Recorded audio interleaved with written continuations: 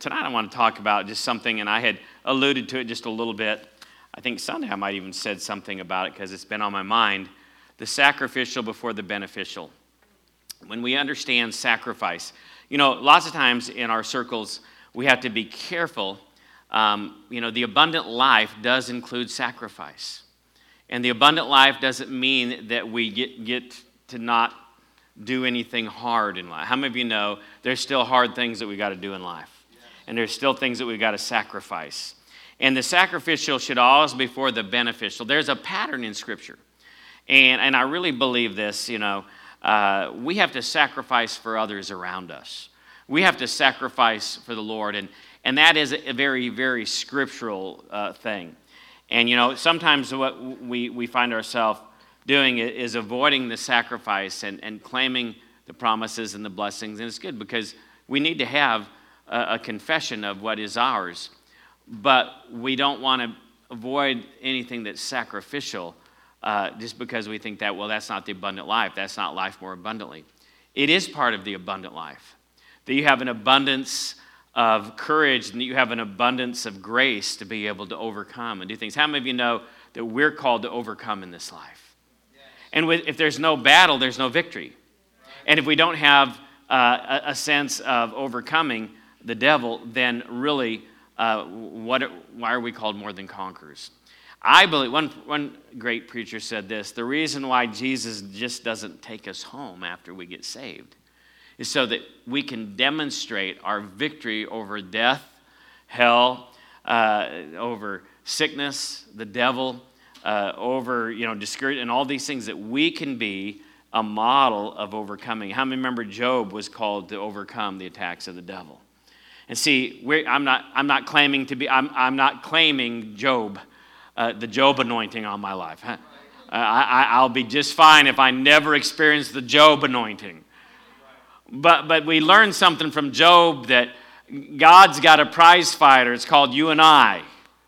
And everything the devil can throw at us, he wants us to show the devil he can't win against us. Amen. Somebody say amen. I know that's maybe not as exciting as your best life or something like that, because I'll tell you what, that is your best life when you're overcoming things. And we just need to realize that. So turn tonight. We're going to talk about two Old Testament figures in the Bible. Primarily, we're going to contrast their two lives.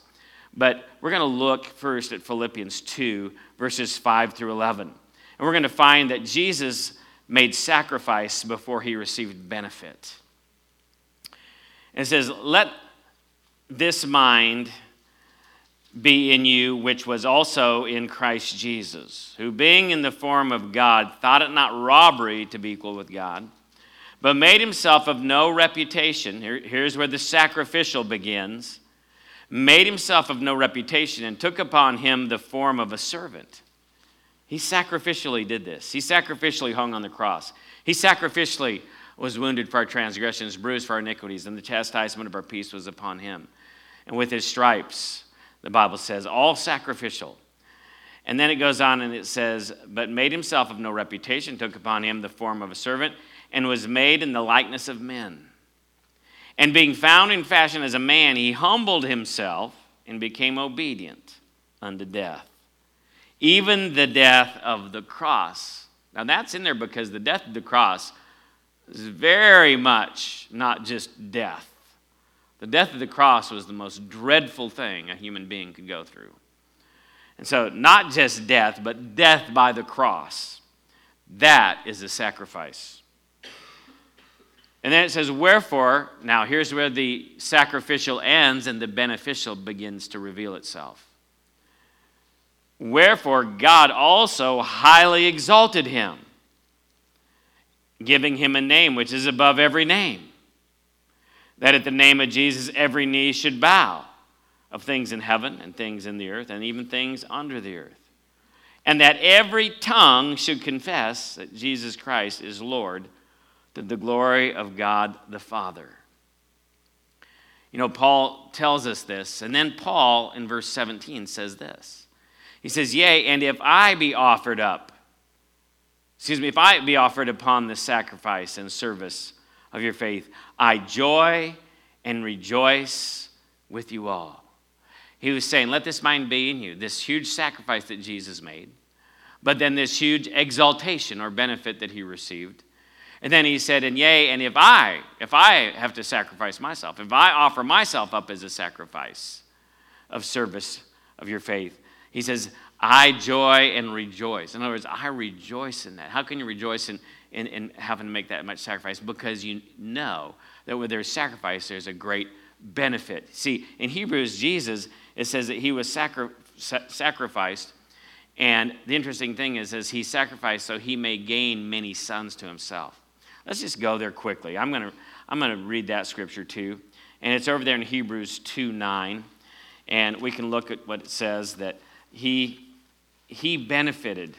In other words, there was something that he desired when he was sacrificed. There was a benefit to him and what he was looking for, what God was looking for through him. And it's Hebrews 2:9. But we see Jesus who was made a little lower than the angels. Now that's just temporarily, like what we saw in Philippians. For the suffering of death, crowned with glory and honor, that by the grace of God should taste death for every man. So that's the sacrifice.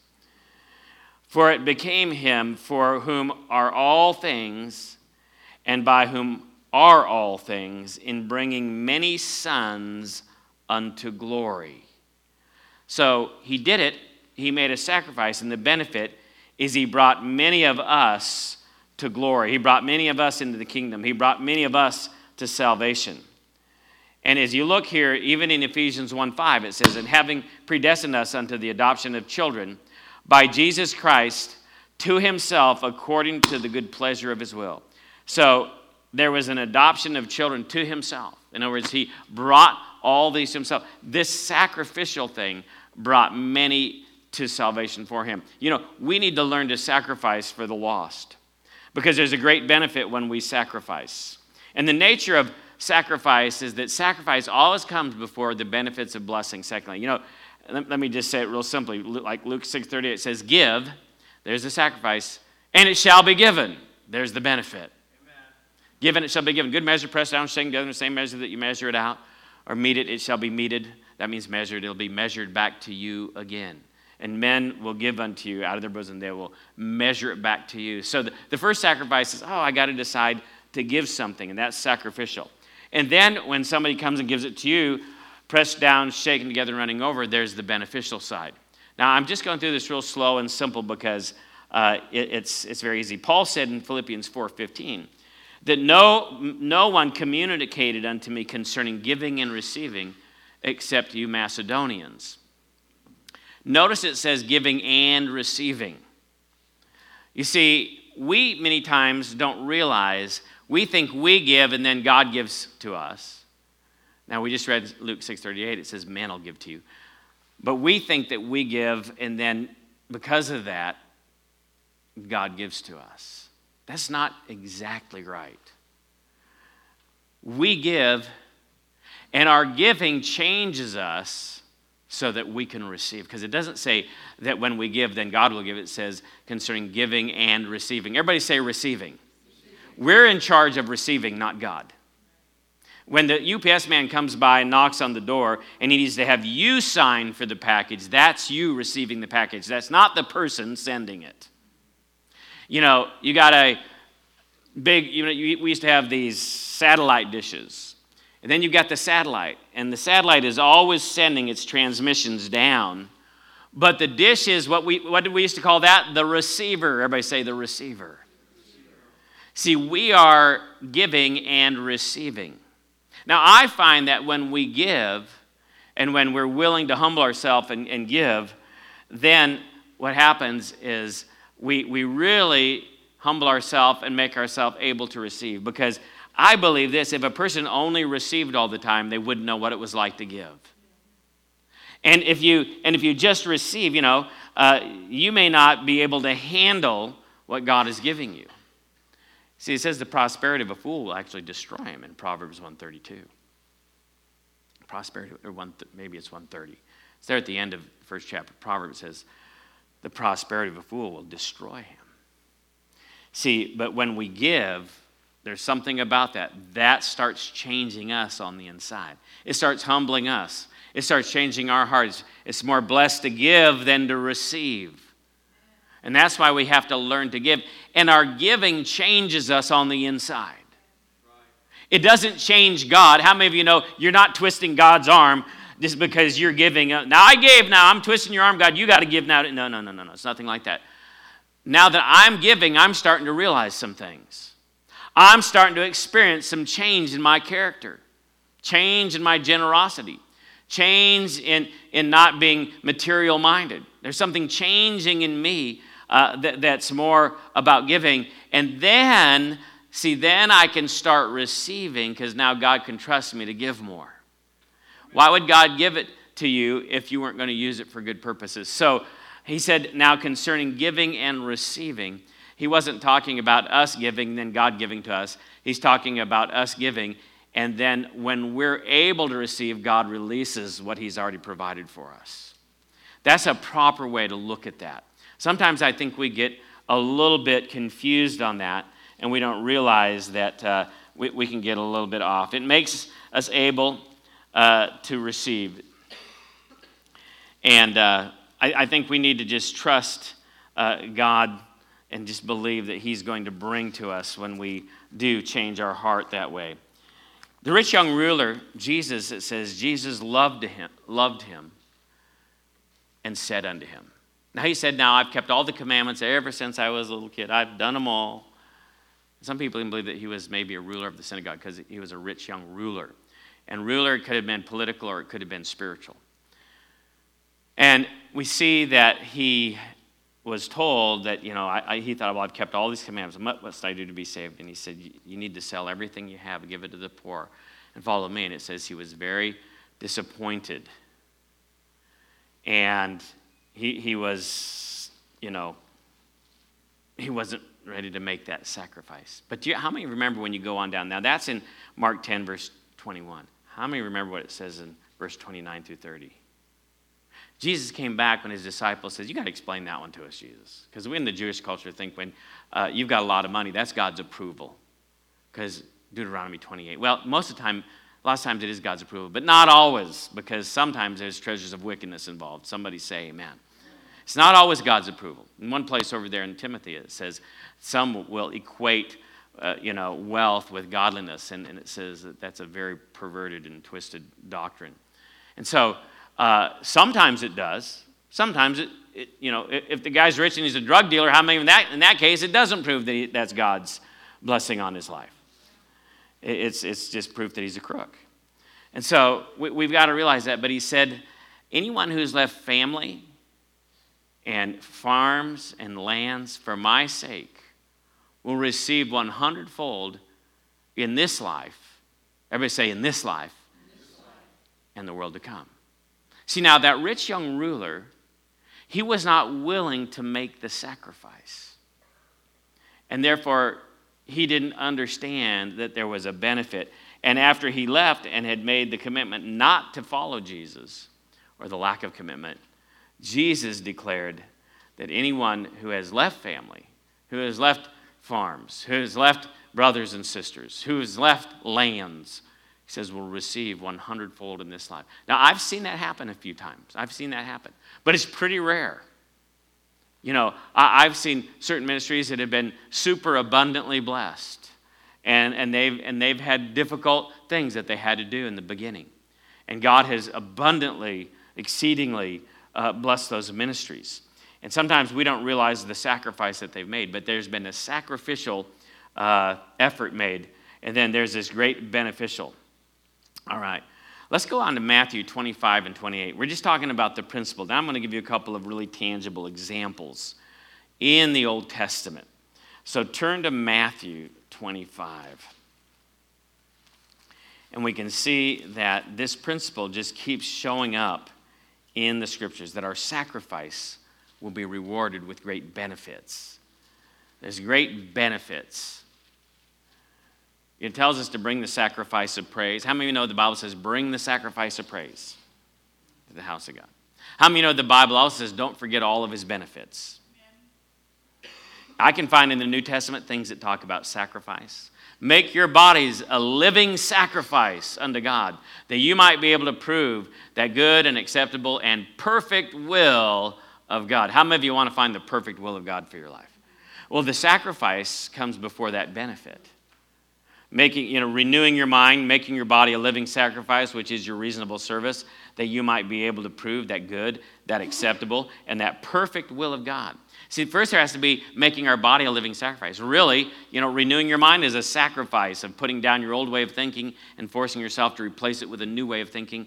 Putting your flesh under, not letting it rule you, not living by what you taste, what you see, hear, taste, and touch. And it's about living from the Word of God and the Spirit of God guiding you. Those take sacrifices, but then the benefit side is always finding the perfect will of God. In God's perfect will, there's blessing, and there is prosperity, there's healing, there's everything that we need. But let's look at that in Romans 25 and 28, and look what it says. And it says, "And take therefore the talent from him, and give it to him which hath 10 talents. Now we all know the story. There's one who had 5, and there was one who had 3, and there was one who had 1 talent.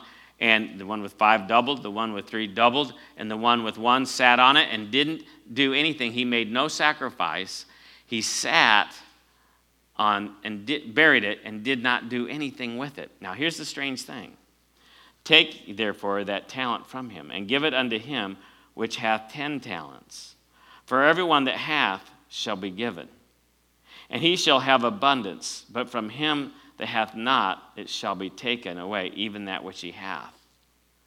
Now you look at that, and I'll tell you, with our present day welfare state, our present day entitlement mentality, our present day current liberal socialistic political state of affairs, we reward people according to the less that they do. Now, we just read out of our, what's our Bible called? Founder's Bible this morning, and it was, who was it? George Washington talked, or was it Franklin? Ben Franklin. Ben Franklin talked about taking care of the poor. And he said, in the Old Testament, they never just gave stuff to the poor mass wholesale unless they were widows, orphans, or debilitated. What they did is they left grain in the field, and that's called gleaning. So when you went through your field and you picked your corn, and whether you picked your grapes or your corn or your vegetable or your fruit, whatever it was, you went through one time and you didn't look back to see if you missed any. And that was by command of God, that you went through it and you didn't go back and check it. It says the olive tree, once you shook the boughs, you didn't go back and shake them again and try to get more. You purposefully left olives in the trees. You purposefully left the grapes on the vines and the other fruits and vegetables as to how they grew. You left and you didn't pick those. You just went through the first time, and then you knew that you never... I know by detasseling corn, you'd go through those fields, and those kids would go through those fields. And you would swear. You'd put your hand on a Bible and say, "I got every single one of those tassels. I pulled all of them." And I'd say, "Come back here. What about this one?" "Okay, you didn't get that one, did you? And what about this one?" "Oh, and you didn't even notice this one right back here." How many of you know lots of times you go through and you think you've got them all, but you don't? So God said, go ahead, go through. Try to get them all, but don't go back. Because then the poor had to go out and they had to harvest it themselves.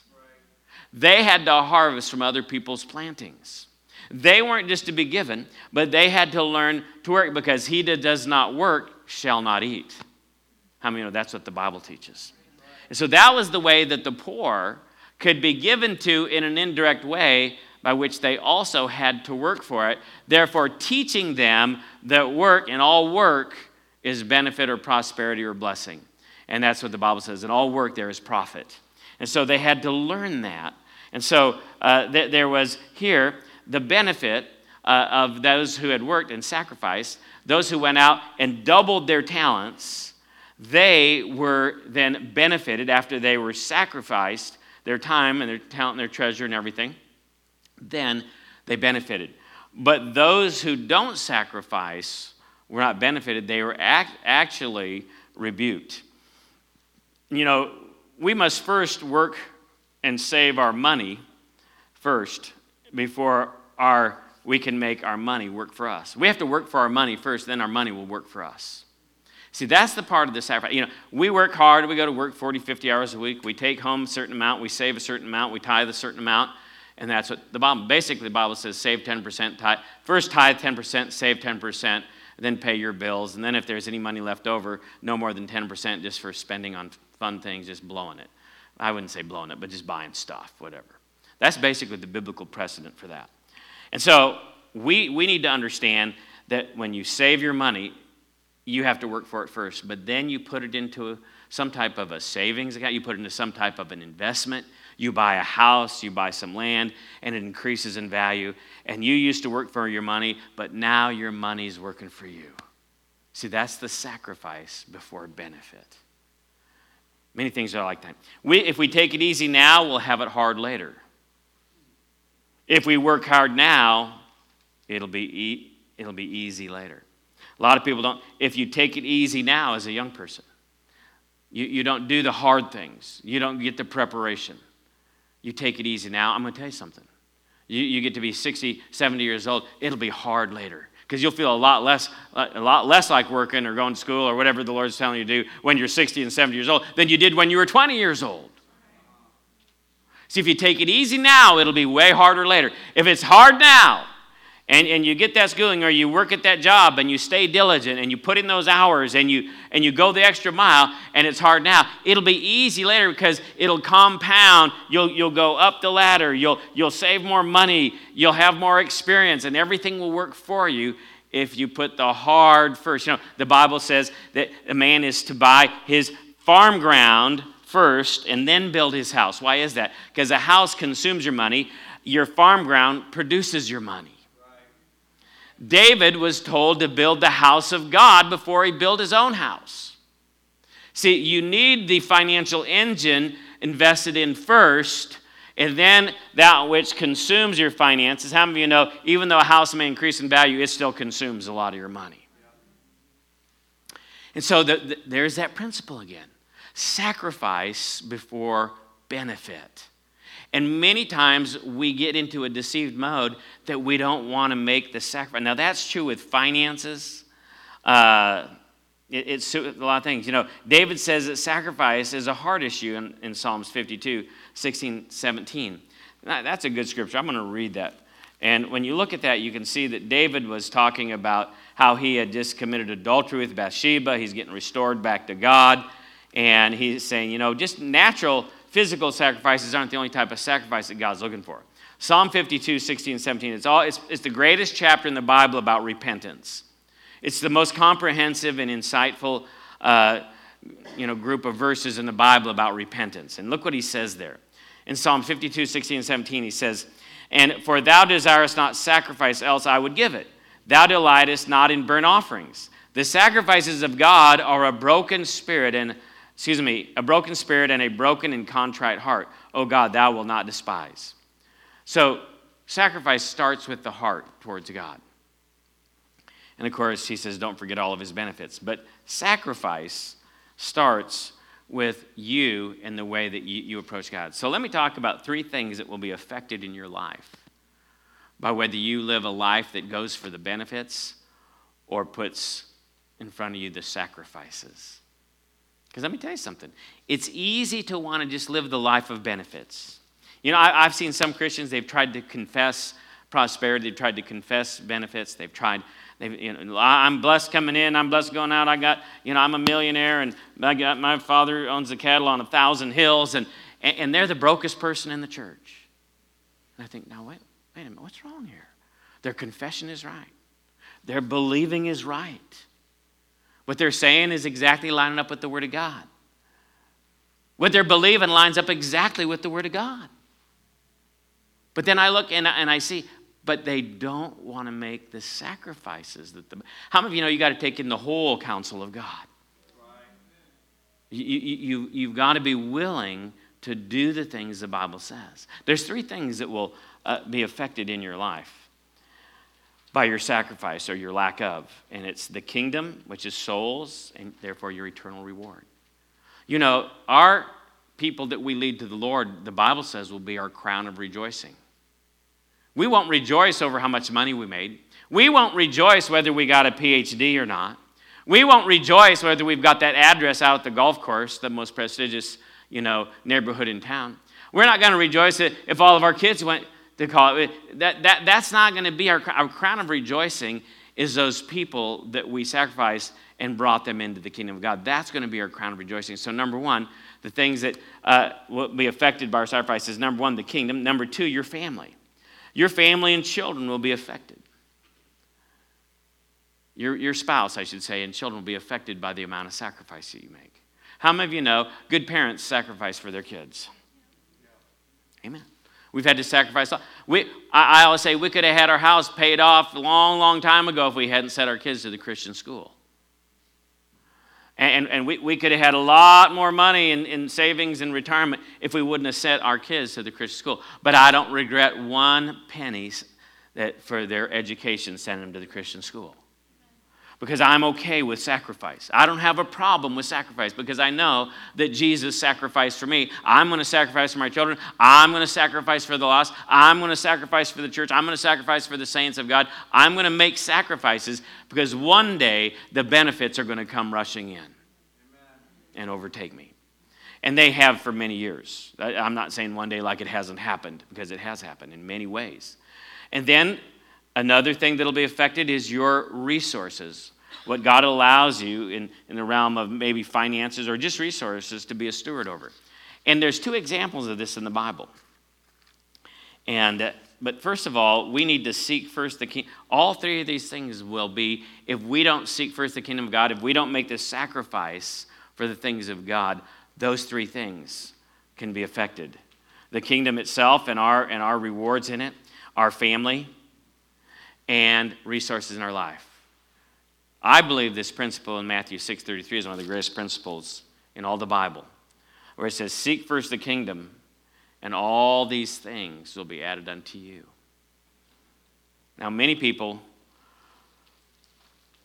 don't always think, well, what does that mean, Pastor Bill? I believe that the kingdom is going to require us to sacrifice some things. The kingdom is going to also bring great blessings into our life. And the kingdom, as you sacrifice for it, and we put it first, all these things will be added unto you. Let me give you a little example. How many remember the widow of Zarephath? The widow of Zarephath was commanded by God to feed Elijah the prophet.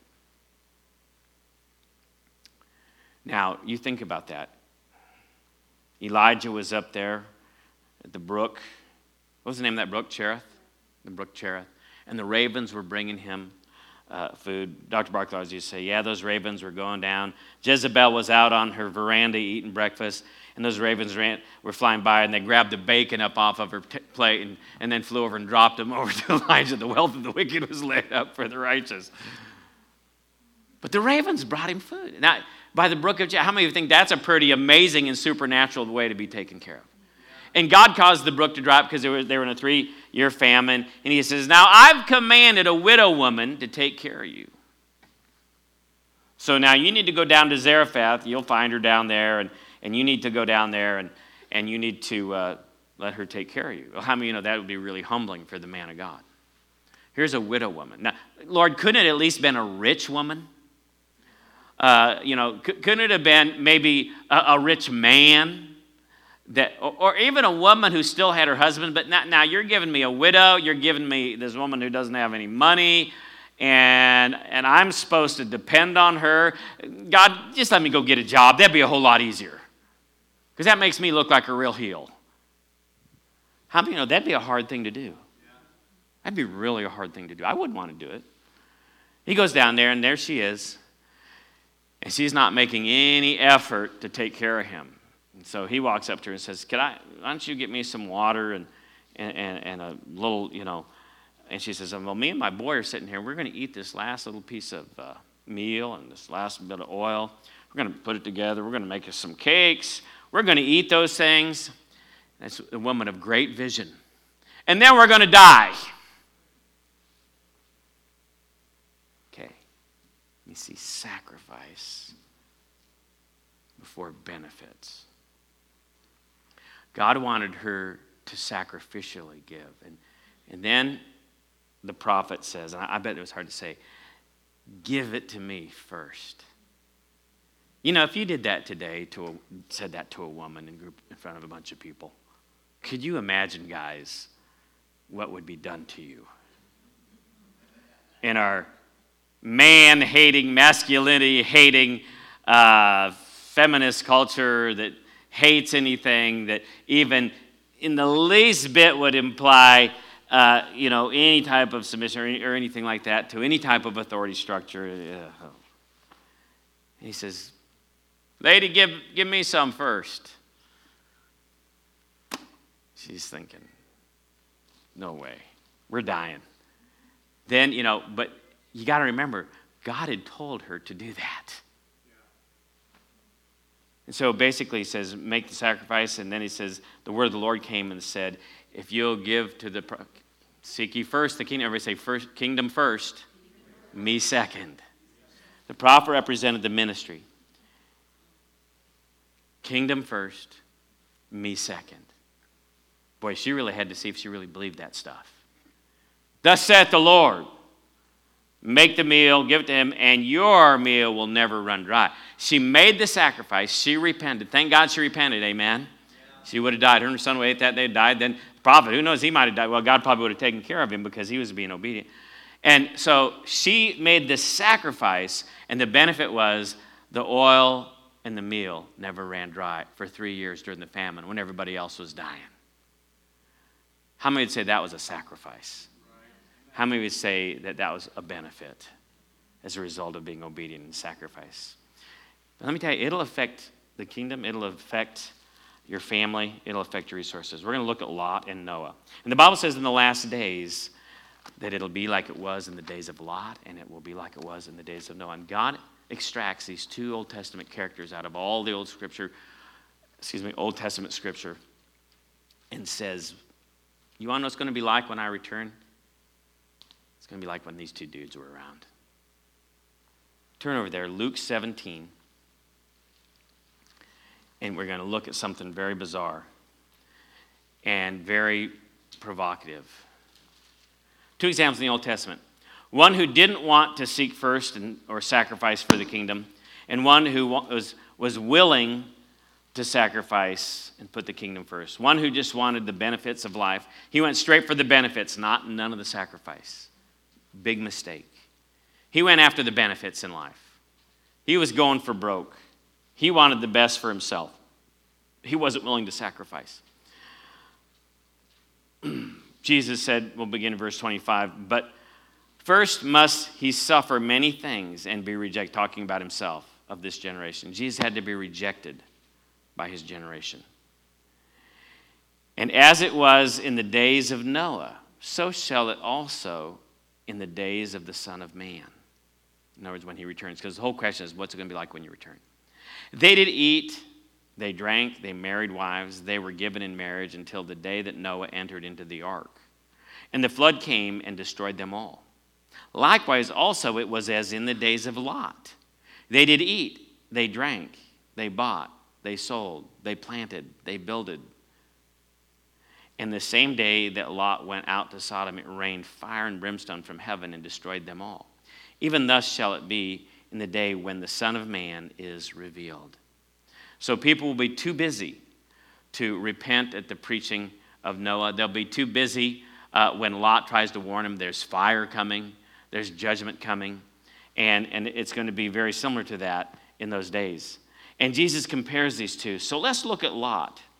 And let's look at the one who didn't want to make any sacrifices. Genesis 13, 8 through 13. Now, we all know the story. Genesis 13 starts out saying that, Abraham was very rich. He had many cattle. He had much land. He had all this stuff. That he was this very, very wealthy man. And he took on his nephew Lot. And Lot traveled with him, and they were prosperous together. And Lot's herds grew, and Abraham's herds grew. And Lot had a lot of employees. And he was kind of like this big rancher, and Abraham was a big rancher. And it got to the point where there was almost too many and too much, and there was beginning to be signs of strife between them. And it says in verse 5, we're going to go to 13 and 5, And Lot also, which went with Abram, had flocks and herds and tents. And the land was not able to bear them, that they might dwell together, for their substance was great, so that they could not dwell together. Wow, and then it talked about some strife. And verse 8, it says, And Abram said unto Lot, Let there be no strife, I pray thee, between me and thee, and between my herdsmen and thy herdsmen, for we are brethren. Is not the whole land before thee? Separate thyself, I pray, from me, if thou wilt take the left hand, and I will go to the right hand. If thou depart to the right hand, then I'll go to the left. And Lot lifted up his eyes and beheld all the plains of Jordan, that it was well watered everywhere before the Lord had destroyed Sodom and Gomorrah, even to the garden of the Lord. In other words, it was like the Garden of Eden. I mean, this place was the best land by far. There was nothing like it. It was well watered. You know, when you look at the garden of the Lord, it talked about the different rivers that ran through it, and all the silver and the gold was there, and all the garden was watered by these rivers, and it was this perfect paradise. And it was even as the garden of the Lord, like the land of Egypt, as thou comest unto Zoar. And then Lot chose him all the plain of Jordan. And Lot journeyed east, and they separated themselves, the one from the other. And Abraham dwelt in the land of Canaan, and Lot dwelled in the cities of the plains, and pitched his tent towards Sodom. But the men of Sodom were wicked and sinners, and before the Lord exceedingly. Now here we've got two men. Abraham says, I'll give you the choice. And Lot says, I will take the best, and I will take the most, and I will go do that. And I will go to the worldly city. I will go where all the happening stuff is.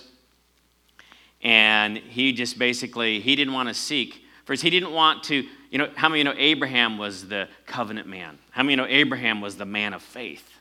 Abraham was the one that he should have been seeking his welfare. He was the underling. He was the nephew, not the uncle. He was the one who benefited and got all of his cattle and all his stuff from Abraham. Abraham didn't get it from him.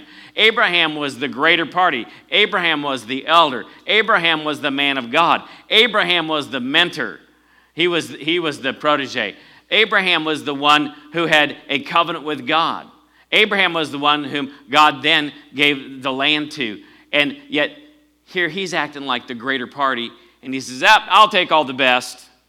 I think Abraham was expecting him to say, I'll take the lesser, and I'll be the more subordinate. I'll take the humble position. And instead of putting the man of God first, instead of thinking in terms of how can I honor him, he dishonored him and basically says, I'll take the best, like I'm the superior, and I'll leave the rest for you, Abraham. How many of you see that there's something wrong with that? He went straight for the benefits. It's all about me. And he didn't, he could have sacrificed. Says, I know that you're the man of God. You're the one who's in covenant with God. You're the one who's the father of faith. You're the one who gave me everything I have. You're the one whom, I've been following here, and you've been making me rich and all these things. And so I'm just going to let you have the better. See, but that didn't happen. He didn't make the sacrifice. So we can see that it affected him in his choice. Now, I believe this. Even the commentaries, I read a lot of commentaries on this. And every commentary said that what was being really displayed here was an incredible act of selfishness. And numerous commentaries said that. He clearly took the best land for himself. And he did not put the kingdom first. He did not put the man of God first like the widow of Zarephath. He did not do this which was right, but he went for the benefits. How did it affect Lot's family? Let's go to Genesis 19. I'll tell you what, when you don't make sacrifices and you go for broke, lots of times that will destroy your own family. Genesis 19:14. The angels come. They warn, they said the city's going to be destroyed.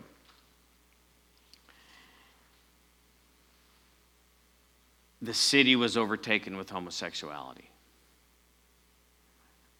When the angels came, the people of the city, the men of the city saw it. The men that were all the way from young to old came, and they pounded on Lot's door when he had those angels who'd come to warn him, and then he, the people, that there was going to be destruction. And who did he send out and say, I'll give you my two daughters? How many of you right there know there's something wrong with that family? I'll give you my 2 daughters to gang rape.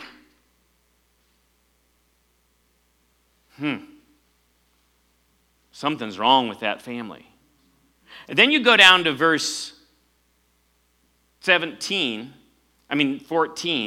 It says, And Lot went out and spake unto his sons-in-law, which married his daughters, and said, Up, get you out of this place, for the Lord will destroy this city. But he seemed as one that mocked unto his sons-in-law. How much credibility do you think he had with his sons when he was willing to turn over their wives to a mob of homosexuals to gang rape them? Wow.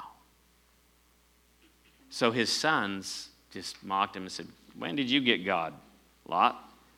Dad, father-in-law, when did you get religious on us? You know what? You're just mocking it. We don't. They didn't leave the city. Then you go down a few verses later, in verses 17 and 26. 17, it says, Don't look back, you'll be turned into a pillar of salt. And then we go to verse 26, and Lot's wife, but his wife looked back from behind him, and she became a pillar of salt. He had 2 sons that didn't want to leave Sodom. He had a wife who came out of Sodom, but I think she had such an affection for it, she had to turn around and look. Even when she was warned, if she did it, she'd turn into a pillar of salt. Of course, she didn't have faith.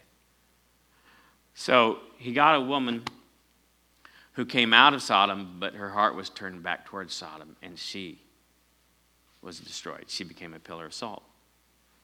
Now his 2 daughters came out, and we know the story with them. The daughters, they came out, but after they came out of Sodom, they got Lot drunk, and they molested him and slept with him, had sex with him while he was drunk. And they purposefully got him drunk for that express purpose. How many of you say we got a little bit of a dysfunctional family going on here? But when you choose the benefits and not the sacrifices. Now hold on with me. This is all going to come together in a little bit.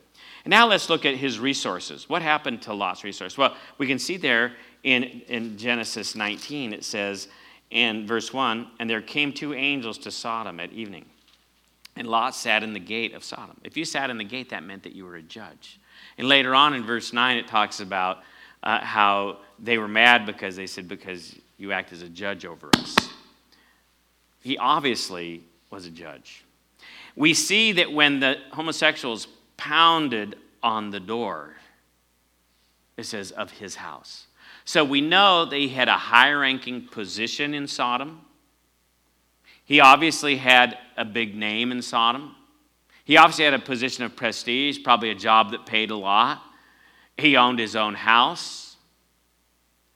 And not only that, but we can see in verse 24, it says, Then the Lord rained upon Sodom and upon Gomorrah brimstone and fire from the Lord out of heaven, and overthrew those in the cities. Everybody say cities. And all the plain. Everybody say all the plain. Oh, that well-watered plain that was like the Garden of Eden. And all the plain and all the inhabitants, that was probably his labor force. You got to remember, Lot was rich and had many cattle. He had many sheep, and he had many herdsmen. So not only did he have a big job in the city as a honcho, not only did he own a house in the city, but if we're not careful, we might forget that he owned a lot of livestock, and he had a lot of herdsmen, and Abraham and God gave him the entire plain, that whole valley down there. The plain and all the inhabitants of the cities, that was probably maybe his workforce, some of that. Where did all those herdsmen live if they followed him down into that part of the country?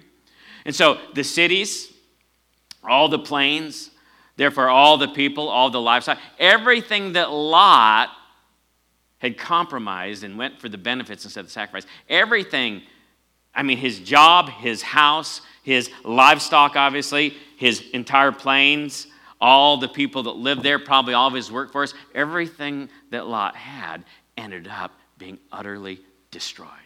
When we were over in Israel, we went by the area that they do believe to be Sodom and Gomorrah. How many of you ever been in Israel and seen the area where Sodom and Gomorrah was? It's all black, charred rock. Nothing could grow there. You couldn't graze any animals there. You couldn't build houses there without a lot of really heavy construction movement. And nothing is there even today. Because he went for the benefits. He went for He went for what benefits me. He did not go for the sacrifice. Let's go look now at Noah. Let's look at the absolute antithesis, who's somebody who went for the sacrifice and none of the benefits for himself. So he lost his family. His daughters got out of Sodom, but he couldn't get the Sodom out of his daughters, and they raped him after they got him drunk. His wife wouldn't go with him. She turned back and was unfaithful and wanted Sodom. His son-in-laws didn't even want anything to do with him. They didn't want to leave Sodom at all. He'd given his daughters over to be gang raped. I'll tell you what, this guy who chose what he wanted, I did it my way.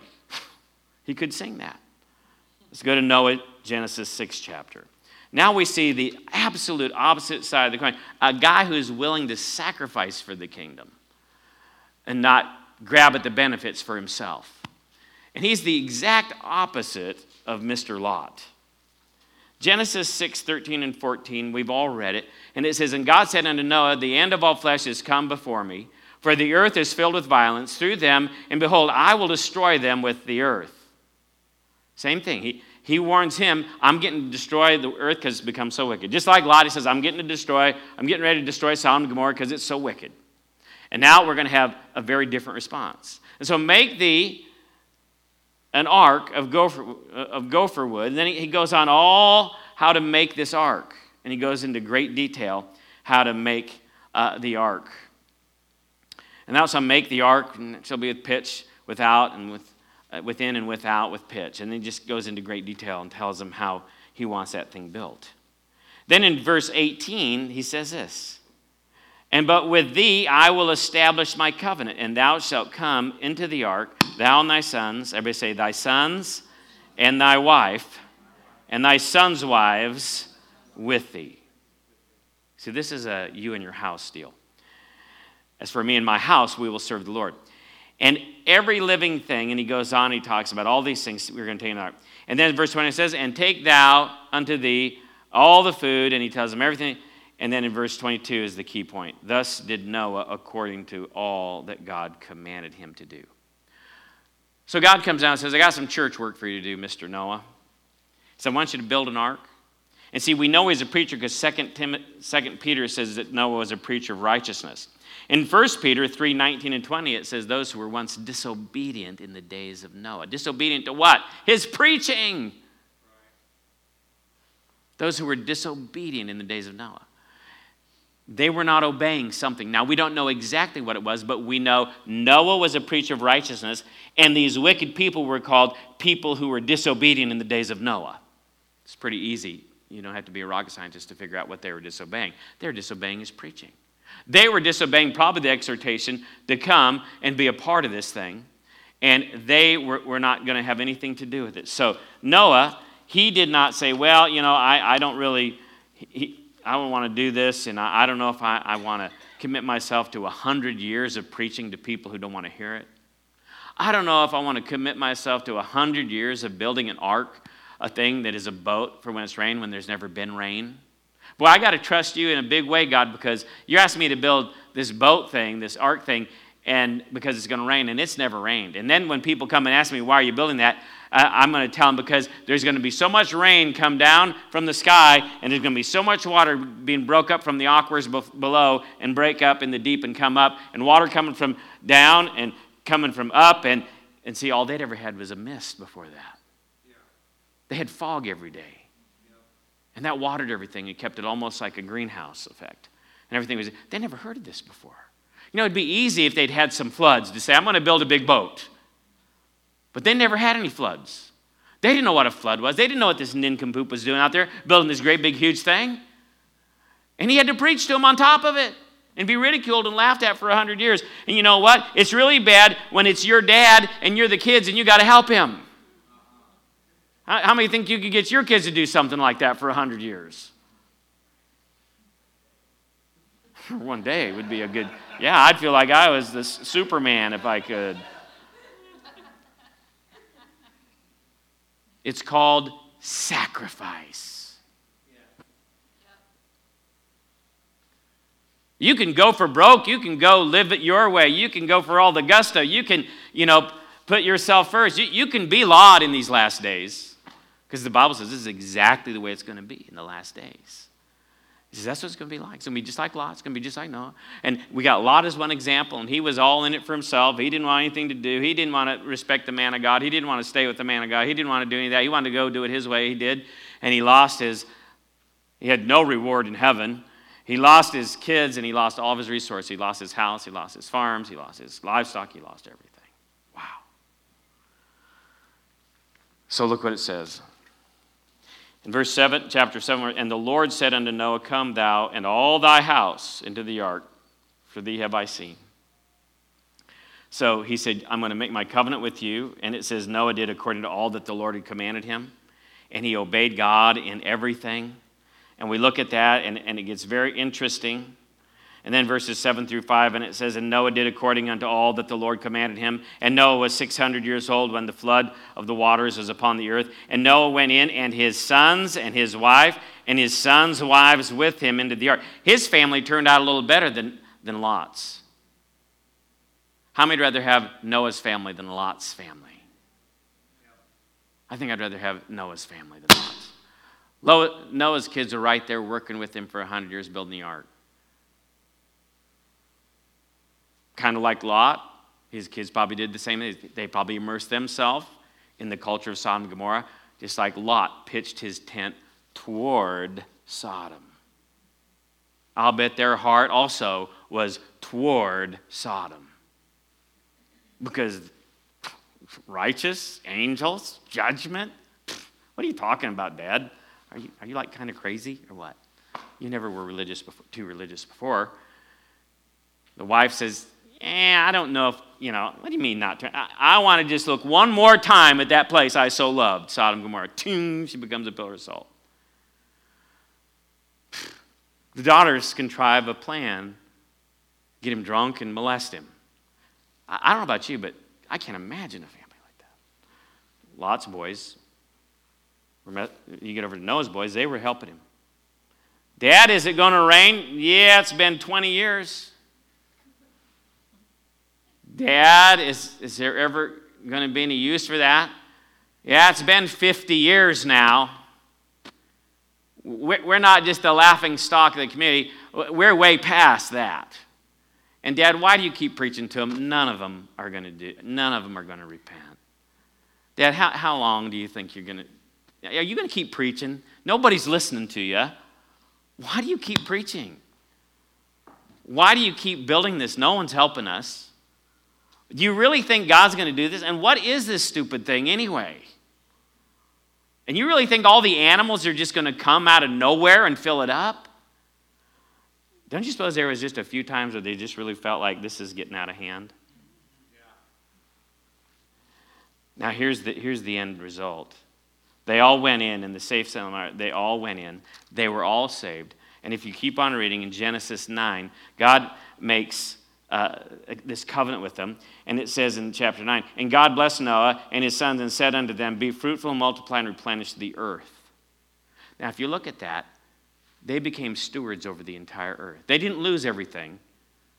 They didn't lose all that they had. They just gained the whole world with no competition. Yeah. And then if you keep reading on in chapters 10, Noah's sons and children became the heads of nations of the earth. It says the nations came out of each one of their sons and grandsons. They became the nations of the earth. Noah stepped off that ark, the wealthiest landowner on planet Earth since Adam. Yeah. No one else did he say, replenish the earth, and here subdue and take dominion over the whole earth. The whole earth is yours.